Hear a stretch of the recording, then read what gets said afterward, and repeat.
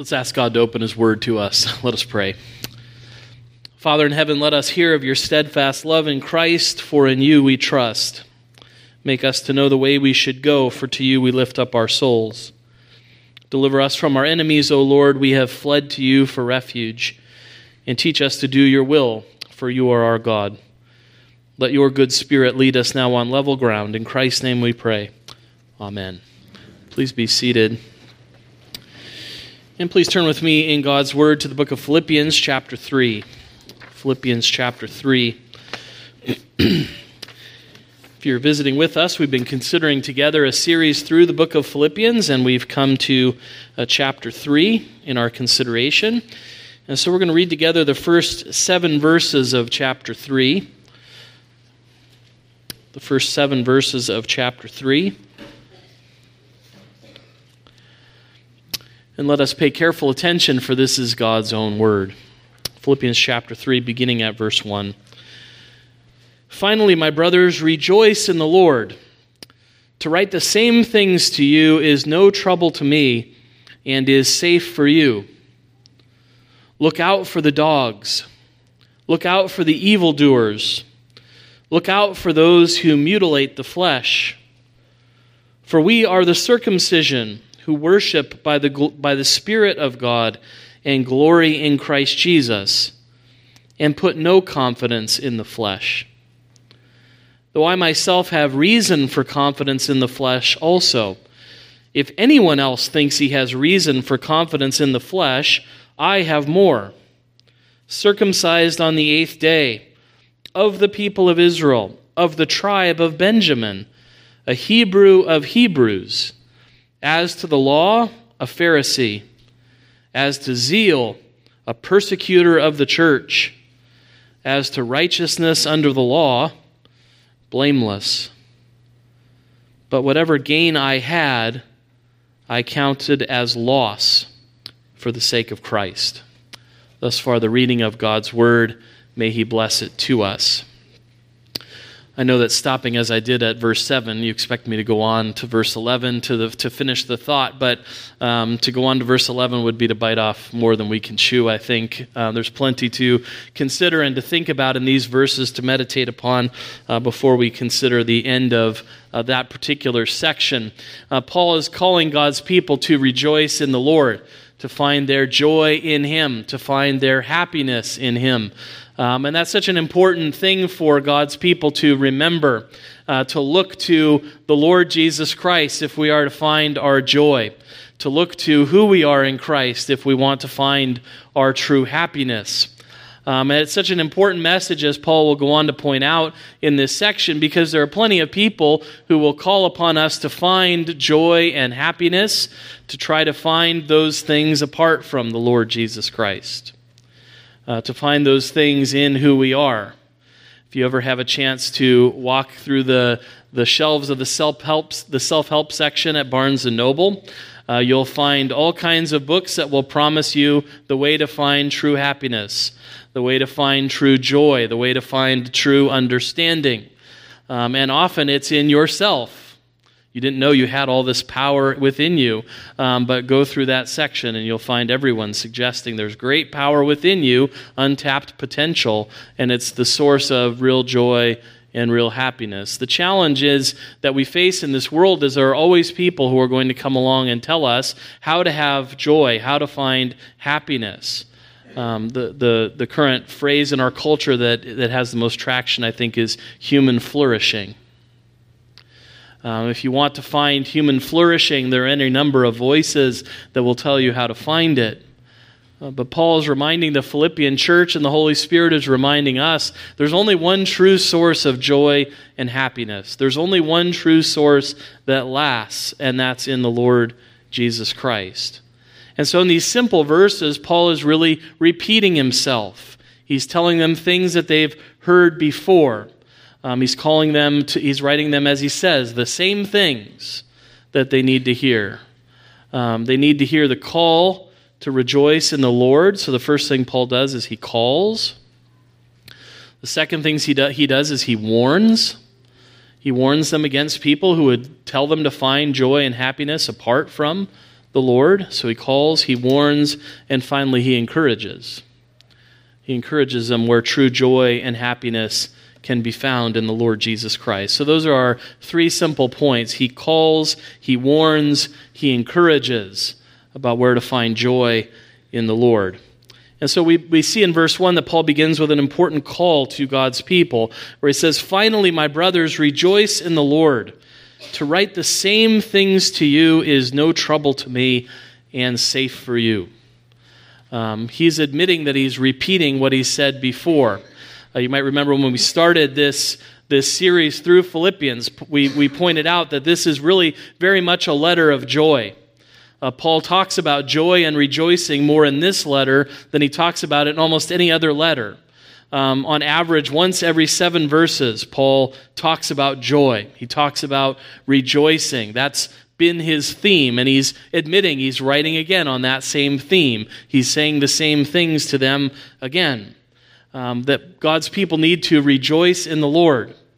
And we need to be reminded of the joy that we have in the Lord over and over again. And Paul's reminding them that this call is an important call. He says some really interesting things beginning in verse 2.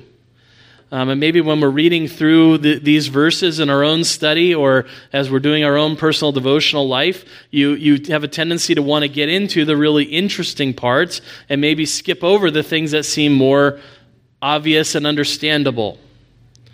So when he says, rejoice in the Lord, look out for the dogs, we might say, oh, well, that's the dogs. Who are we talking about? We get into those things. We find those things to be more interesting, and we could quickly pass across something that says, rejoice in the Lord.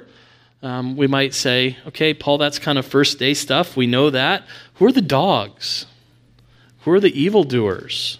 Maybe boys and girls, you're hoping I'll get to that right now. You're going to have to wait a little bit. We're going to get into that. But we shouldn't skip by, right? If we believe that all of God's word is God-breathed, that God has breathed it out. God doesn't waste his breath. Everything he says is important. And there's a certain importance that Paul wants us to get from this call he's giving to God's people to rejoice in verse 1. That this call to rejoice is, in a sense, a continuing call that God's people have to hear again and again. And that it's a crucial call for us in this world. Something of the continuing nature of this call is when Paul says, finally. Maybe you haven't had a chance to think about this as much as I have, but why does Paul say finally right in the middle of what he's talking about? Right, we have 4 chapters, and by my math, that means we're smack in the middle of the book. And so why does he begin by saying finally? Is Paul just being a typical preacher? Because every now and again, preachers will say finally and then not stop. Or they'll say finally 3 or 4 times. I've never done this. I'm just saying other people sometimes do. I try hard to avoid that, but sometimes you do it. You say, now finally, and then you go on, you say finally again. Is Paul just being a typical preacher? Is he saying finally before he really means to stop? Well, no, of course not. This word is not just Paul's word. This is the Holy Spirit's word. He doesn't make mistakes. And there's another way we could interpret that word finally. There's another way we could translate that word. Elsewhere it's translated from now on or henceforth, to use an older word. But I think from now on is really the thrust of what Paul is saying here. He uses the same word in 1 Corinthians 7:29, and there we have it in our ESV, from now on. That's what Paul's saying, that this is to be a continuing call to God's people. It's not just now, it's all of our lives. From now on, what are we to do as the people of God? We are to rejoice in the Lord. We are to rejoice in who we are and what we have in the Lord Jesus Christ. That needs to be the continuing call to God's people in every age, at every point in life, is to continue to look to the Lord Jesus Christ for our source of joy and happiness. Because we all know that when we look to other things for our sources of joy and happiness, those things can disappoint us and fail us. It's only the Lord Jesus Christ who offers a sure and steadfast anchor for the soul. a joy that never disappoints, a joy that never lets us down. And so Paul wants that to characterize God's people from now on. Rejoice in the Lord, Paul says. Find your joy and happiness there. That needs to be the continuing call to God's people in every age and every experience of life, to find our joy in Christ Jesus. And that's why Paul says to write these same things to you. I'm not saying anything new, right? I doubt anyone's going to go out of here and say, the pastor said we should rejoice in the Lord. I've never heard that before. Right? But sometimes the nature of instruction that we need from God is to have the same things repeated to us. That's why we go through God's Word more than once. You don't read the Bible through the Bible once in your life and then fold it up and say, now I can put it aside. I've done that. Parents, that's not how it works with children. You can't tell them something one time and expect them to have it mastered. You may need to say it more than one time. We're like that. And Paul says, for me to write the same thing to you is not bothersome to me, and it's safe for you. He shows something of not just the continuing call to God's people, but he shows that it's crucial. He doesn't mind repeating it because he knows that's where they are going to find their safety. To be continually reminded that everything we need is found in the Lord Jesus Christ. Whatever we need, he provides to us. And we don't need someone to come along and tell us there's another secret way to find joy and happiness. We will find safety if we can continue to keep in our hearts and minds that our joy will always come from the Lord Jesus Christ, who he is and what he's done for us. And we have to constantly find that as our source of joy as God's people. You have a God who sent his Son that he loved to come into the world and lay down his life for your sins. Not because that gave God something, but because that was what you needed. You needed to be set free from your sins. You needed to be saved by the death of the Son of God. And the Father was willing to send his Son, and the Son was willing to come. And that salvation that the Lord Jesus Christ effected on the cross, that is yours by faith in him, that faith that is given to us as a free gift by the Holy Spirit, that has made us right with God. And if you've believed in the Lord Jesus Christ and put your faith and trust in him, that is a fellowship with God the Father that can never be broken. That you are a child of God forever. That you have been set free from the tyranny of the devil forever. That you are an heir to righteousness and eternal life in the Lord Jesus Christ forever. And there's nothing that can separate you from that love. You see how Paul's saying, no matter what else is going on in life, the joy we find in the Lord is a joy that never disappoints. It's a happiness that never fails.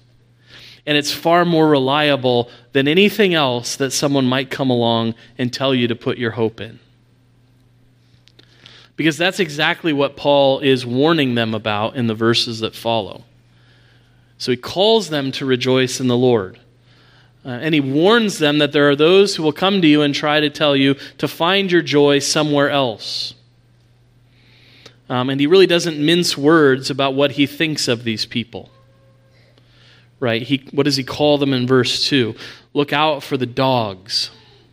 Look out for the evildoers. Look out for those who mutilate the flesh. Now, I promised boys and girls, didn't I, that I'd tell you who these people are.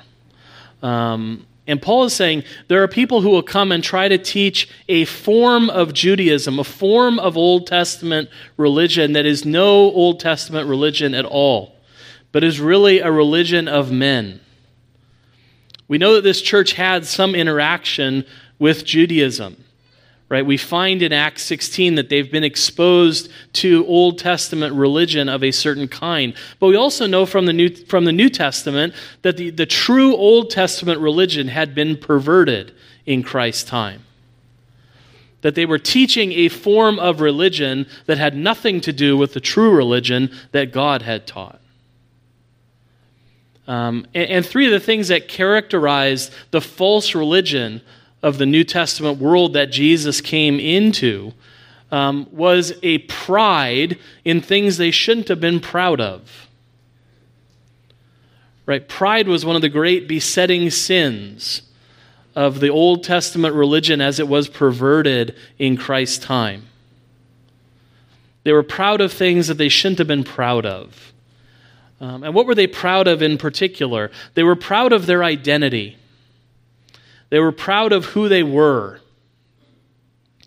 Right? When Christ is preaching to them in John 8, they make this assertion that has no basis in fact, where they say, Abraham is our father, and we've never been the slaves of anyone. You say, well, what was Moses doing then? What was happening in Egypt? You're selective in your history. And John the Baptist had to say to them, don't you presume and say to yourself, I'm a child of Abraham. He knew what was in the hearts of people at the time. They were very proud of who they were. We are the children of Abraham. We're not like those dogs, the Gentiles. That was how they talked about Gentiles. They were dogs. And dogs were not, the nice pet you have at home in those days. They were the mangy feral dogs that wandered the streets, that were flea-bitten and dangerous. That was their way of saying they're unclean, they're animals. That's what they called. They were really proud of their identities. That was one of their besetting sins. They were very proud of their law-keeping, weren't they? The Pharisees in particular were very proud of the way they kept the law. They tithed everything. If they went to the store and bought salt, they came home and they counted out 1/10 of that salt and they gave it away. That's how scrupulous they were about their tithing. They had a form of righteousness that they were very proud of. When the rich young ruler comes to Jesus and he asks him about the law, remember he says, I've kept all of that from the time I was little. I'm very proud of my law keeping.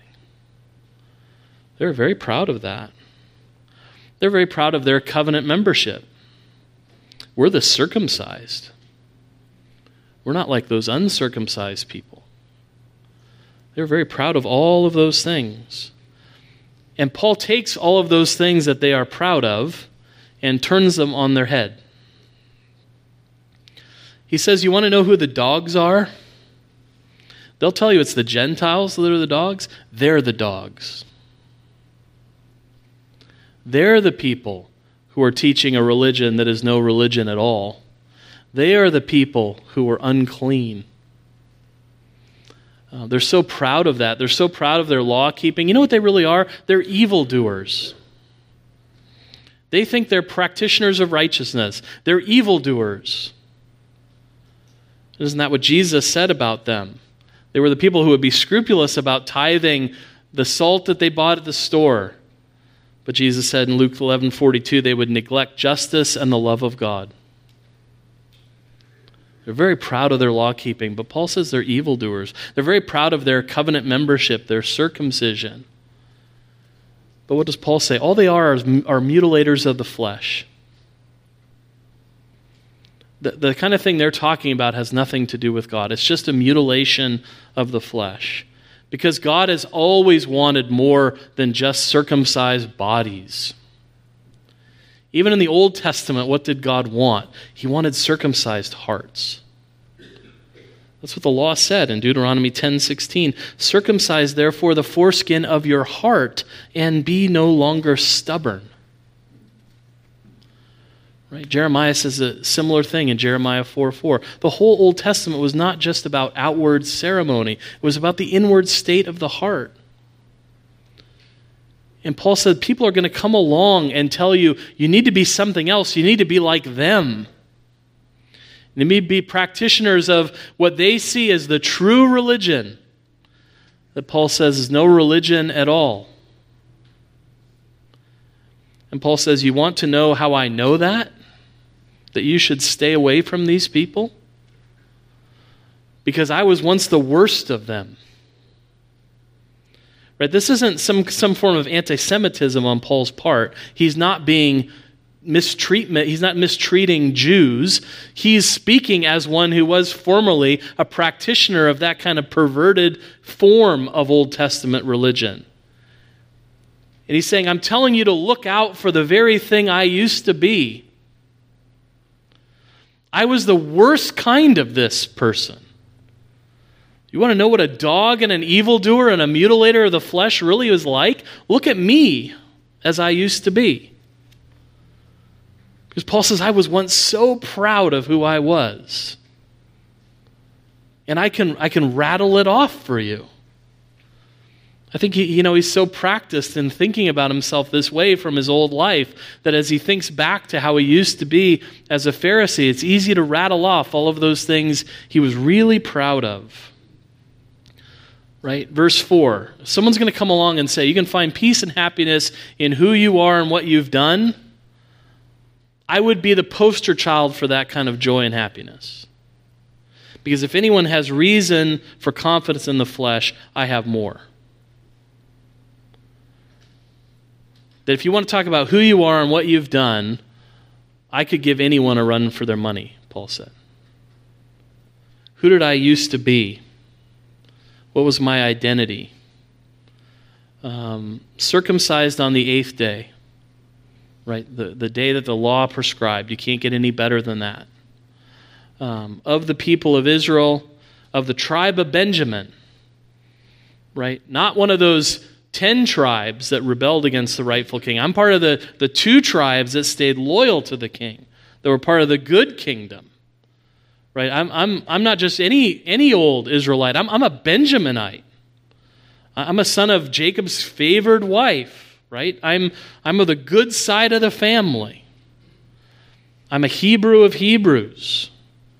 Right? I'm not like people who might be a Hellenistic Jew. I'm a Hebrew of Hebrews. We grew up speaking Hebrew. We lived in a Hebrew place. We lived the life.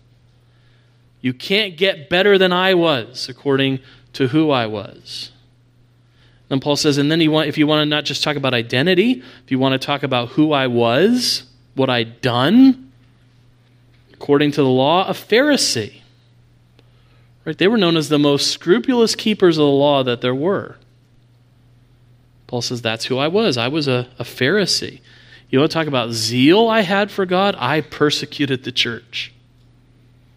I wanted to drive the Lord Jesus Christ and his church out of existence. That's how much I cared for the Old Testament religion. And if you want to look at what I did according to the law, blameless. Paul probably had the whole Old Testament memorized. And he probably knew all the laws that the Old Testament required, and he was scrupulous in keeping them.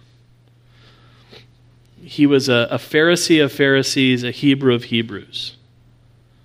He had studied at the Harvard of Pharisees under Gamaliel. I mean, he was as much of an Old Testament practitioner as you can be. He was proud of who he was. He was proud of what he'd done. That was where he found his hope. That's where he found his joy. That's where he found his happiness. Until one day on the road to Damascus, he met the Lord and saw himself for who he was. That he'd been so proud of who he was as an Israelite. And suddenly he saw the true Israel of God appear to him on the Damascus road, and he understood himself to be a dog. To not be anything like the true man of God who appeared before him. He understood himself for who he was, and he understood himself for what he'd done. Right? Saul, Saul, why do you persecute me? That's what the Lord Jesus Christ said to him. And in that moment, he realizes he's not been as righteous as he thinks he's been. Actually, he's been an evildoer. That he's nothing better than a mutilator of the flesh. And he says, people like I used to be, they come to you with nothing to offer. Because you can't find joy and happiness in your identity or in what you've done. That is not a road that leads to joy and happiness. That's a road that leads to enmity with God. And that's so important, not because we can say these things are so far removed. Is this anything we deal with? You might be tempted to say, okay, Pastor, I get it. If I see a Pharisee coming, I guess I'll avoid them. Thank you for the helpful life lesson. Right? Does this have nothing to say about who we are now? Well, if you've ever talked to a non-Christian and tried to share the faith with them, the two things you will run up against is their identity and their sense of what they've done. You will hear over and over again, I'm a good person. They might believe that bad people go to hell, but everybody thinks that they're basically a good person. Not perfect, they'll tell you, but I'm basically a good person. They're comfortable in who they are. And they're comfortable in what they've done. Not only am I a good person, I've tried to be a good person. I'm nice to people. I'm a good family member. I'm a good neighbor. And more people are saying, if you really want to be happy, you have to really understand your identity. We've been talking about identity politics and people being so fixated on identity, as if that's the way to find joy and happiness, to be your true self. And what God's word comes to us and says is, your true self is not a way to find happiness. What you've done is not the way to joy. Where is the way to joy? Well, Paul doesn't just warn, he encourages. He says, where do we find joy? In recognizing that we have a new identity in the Lord Jesus Christ. Right? Paul can gloriously say, that's what I was, and I'm not that anymore. I was the chief of sinners. I was an evildoer. I had all kinds of pride in my identity. That's who I was, but I'm not that anymore. I've had my identity changed. And it's far better than those things I used to be proud of. Paul says, what can we hope in now in the Lord Jesus Christ? Who are we now in Him? He opposes all of those things that he tells them to look out for in verse 3. He says, we are the circumcision.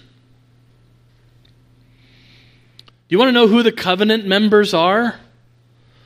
Paul says it's not them, it's us. We are the true covenant members. We who've been washed by the blood and Spirit of Christ. We are the circumcision. We are the people of God who've been set apart by the Lord Jesus Christ. That's who we are in Him. We can encourage ourselves in that way. That's our new identity in Christ. We are those who worship by the Spirit of God. Right? That the letter kills the law that people tried to keep. If you try to live according to the law, that will kill you, Paul says. But the Spirit gives life. And we are not the evildoers anymore that we were. We are those who worship by the Spirit of God.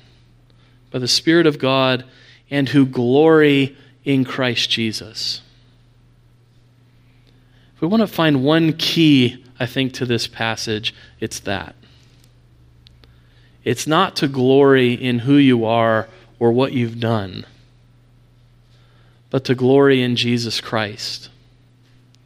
To glory in who He is and what He's done. And that by faith in Him, all He is and all He's done becomes yours. That's how God looks at you now in Christ. He looks at you as if you had done what He had done, never sinned, and as if you had been as perfectly obedient as Christ was obedient for you. That's who you are. And you see Paul's encouragement? Why would you need to seek another identity other than Jesus Christ? Is there something better than him? Is there something better than the Lord? Could you do something better than he did in coming into the world, in doing perfectly the will of his Father, not just in his perfect life and law-keeping, but in his death for those who'd broken the law? Is there any identity that's greater and better than being identified with Christ, who is the Son of God? There's nothing else that we need to glory in. There's nothing else that we should glory in. There's no true higher happiness, no higher joy than that identity. To no longer be an evildoer, but to be the righteous one in Christ. To worship by the Spirit of God and to glory in him and to put no confidence in the flesh. Isn't that where we tend to go wrong in the Christian life, where we get robbed of our assurance, where we get robbed of our hope, when we start looking to ourselves as a source of assurance and hope? We start to look at our lives and how we're doing and take our spiritual temperature that way, and forget that all of our confidence and hope needs to be found not in our flesh, but in the Spirit who made us alive, and in the Lord Jesus Christ. Do you see what Paul is saying to us? Don't let someone come along and rob you of your joy. And tell you that really to find joy and happiness, you'll find it if you go looking after your own identity and your own work.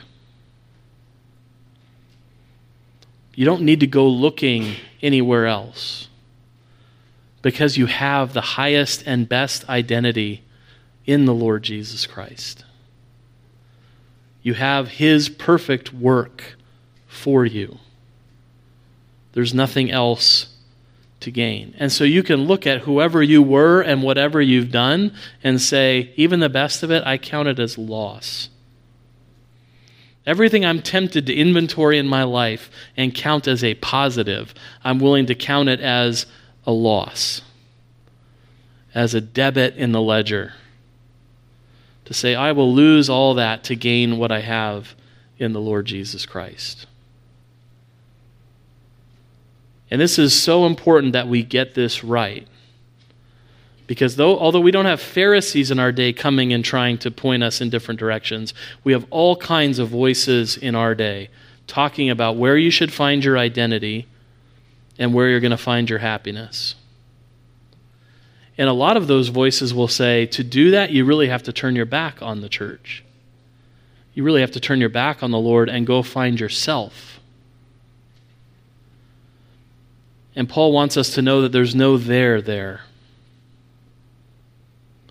It's especially tempting for people, I think, who grow up in the church, young people who grow up in the church, to think the grass is greener someplace else. But listen to your older brothers and sisters in the faith, some of whom have been out there, and know that the grass is not greener. Know that there's nothing out there. And listen to the word of God that speaks by the Apostle Paul here, where he comes in and says, I've looked, there's nothing else there. It's all loss. If you abandon the identity in Christ for another identity, you'll find only unhappiness there. You might find joy for a season, but that joy will fade and the pain will remain.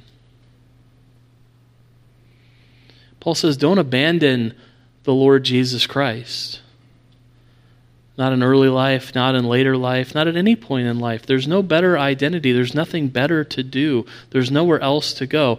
Anything that offers a joy, it will be a fleeting joy that will fade. And in the end, it will disappoint. What the Lord Jesus Christ offers us is a joy that will not fade. Because those who are found in the Lord Jesus Christ, that's what you are forever. You are right with God and an heir to eternal life. All the riches that belong to the Son of God are yours. That does not mean that this life will be a nonstop, easy life. That does not mean there will be pains. There will not be pains in living the Christian life. But the promise of the joy that Christ offers his people is that there will be pains in identifying with him and following after him, but those pains will fade. And there will be a joy that remains and forever. That's why Paul is saying we can rejoice in the Lord, who offers us a joy and a happiness that never fades, that is true and full and wholesome and lasts forever. So Paul says if someone else comes along saying, let me teach you about a different identity, let me teach you about a different way to go, say, no, I'm one who glories in Christ Jesus. I have all that I need in him, and in him I have a joy that never fades. So from now on, people of God, let us rejoice in the Lord. Amen. Let's pray together.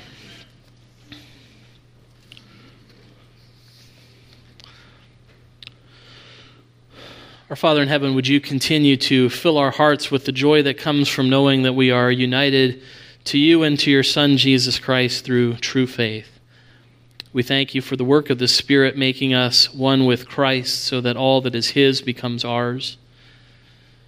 We know who we are, Lord, in and ourselves, that we would say, like the prodigal son, we have sinned against heaven and against you, and we're not worthy to be called your children. We know that we are evil in ourselves, children of wrath, and deserving of death. And yet you embrace us in the Lord Jesus Christ, and you give us a new clothing and a new identity. You set a ring on our finger, give us a name that you know, a new name in him. We find our identity now in the Lord Jesus Christ, in the one who's been given a name that's above every name. Lord, help us to always glory in him and not to seek for our identity or hope anywhere else, but that we might glory in Christ Jesus, glory in the fact that we are the true circumcision in him, that we who have put our faith and trust in him worship by your Spirit and glory in him and do not consider the flesh anything. And help to maintain us in a spirit of humility. For we know, Lord, that we can turn our hearts like the Old Testament people did in Jesus' time and become proud of the things that are ours. But help us always to remember we don't have anything that we've not been given. And the things that we've been given are not because we've merited them, but because of your mercy. And may we glory only in our Lord Jesus Christ, and in all humility look to him as our source of hope and happiness. And may we rejoice in him, knowing that he provides us a joy and a happiness that will never fade, but will last forever. Keep us always in his company and care, we pray, by your Spirit. And hear us, we pray, in Jesus' name. Amen.